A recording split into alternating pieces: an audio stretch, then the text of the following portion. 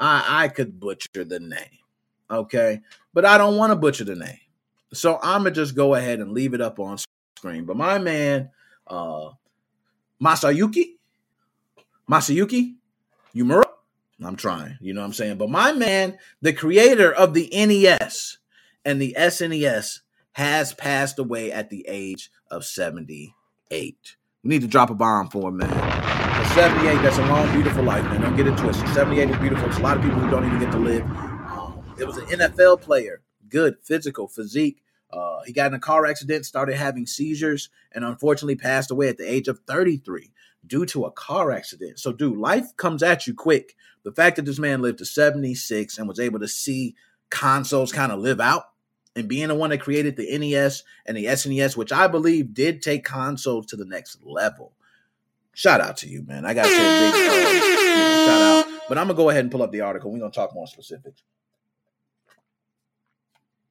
But my man definitely, shout out to you, man. It's unfortunately that he passed away, But 78, lived a beautiful life. So creator of NES and SNES has passed away. The Famicom, which is a system that would become the NES in the West. A lot of people don't know. You heard of the Famicom and Super Famicom. That was the name over, there in the West. It's NES, SNES, and we can go about, why the names and all that, but nonetheless. So was the brainchild of Yumura. I hope I'm pronouncing that right. But who joined Nintendo as an engineer from Sharp in 1972. That's just to give y'all the idea of how far back that was. I wasn't born. Guys, just so you know, I was not born. I came in at 83. I did come in at prime NES era.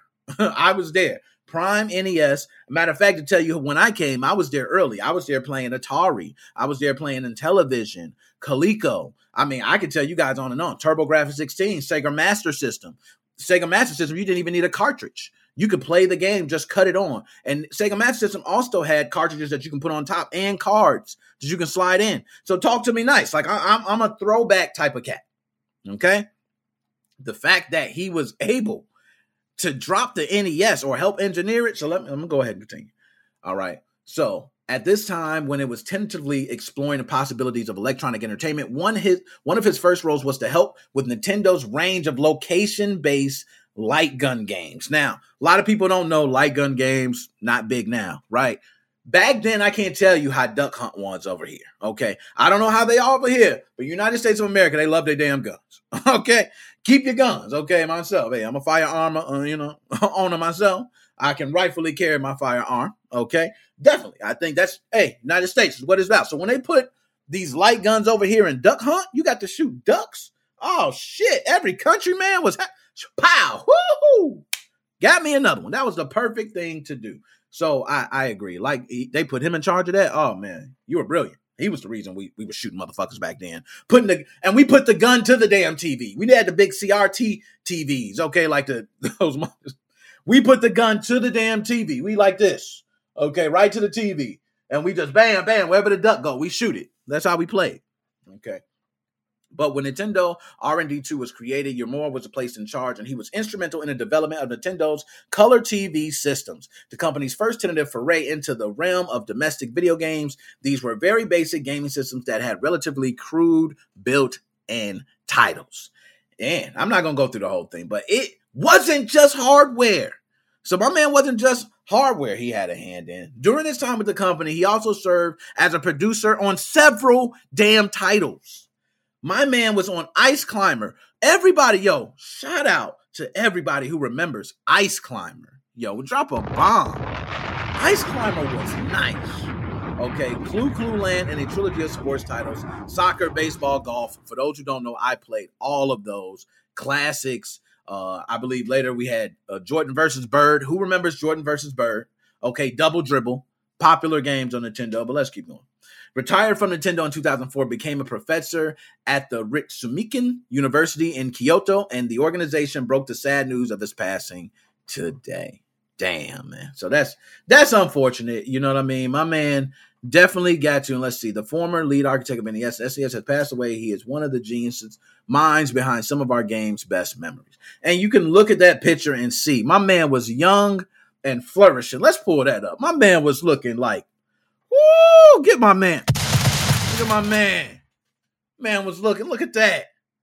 in this prime. He was the reason. Y'all better be thanking this man. Okay? Shout out to this man.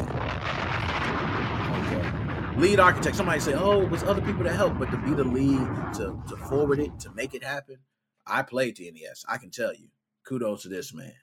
And now to see this is how it is now, to be able to play games. Oh, man, that's a beautiful. You can't even put that into words, how that is. So, regardless, my man lived out to be 78 and actually got to see all these consoles through. Just imagine, like, he didn't just get to see NES and SNES. Even if he dropped out and said, I don't want no more of this. He got to see everything, man. He got to see Nintendo 64 eras. He got to see GameCube. He got to see the Wii. He got to see Wii U. He got to see, every Game Boy, 3DS, and all. He got to see everything when he started the NES and SNES. Now, for those young bucks out there, I know you're probably like, this old ass geezer. You Nick, shut the hell up. We don't want to hear about NES games and SNES games when I got, shit like Halo Infinite sitting in front of me. Beautiful. Well, I'm sorry. You guys don't understand. There was a time when we didn't have very much of a selection to choose from to start off. And cartridges wasn't no digital download shit. You had a cartridge. If your cartridge broke, it was done. We blowing in our cartridges to make them work. Your game would freeze. Forget, my save deleted. There was no save at one point. We've been through all that. NES has some of the best games. I ain't even going to go on and on, but NES, SNES, some of the greatest systems ever to grace this earth. Shout out to my man, Masayuki Yamura. I think that's how you pronounce it. Thank you for that. The light guns, I agree. Like my man Joe said, they were epic.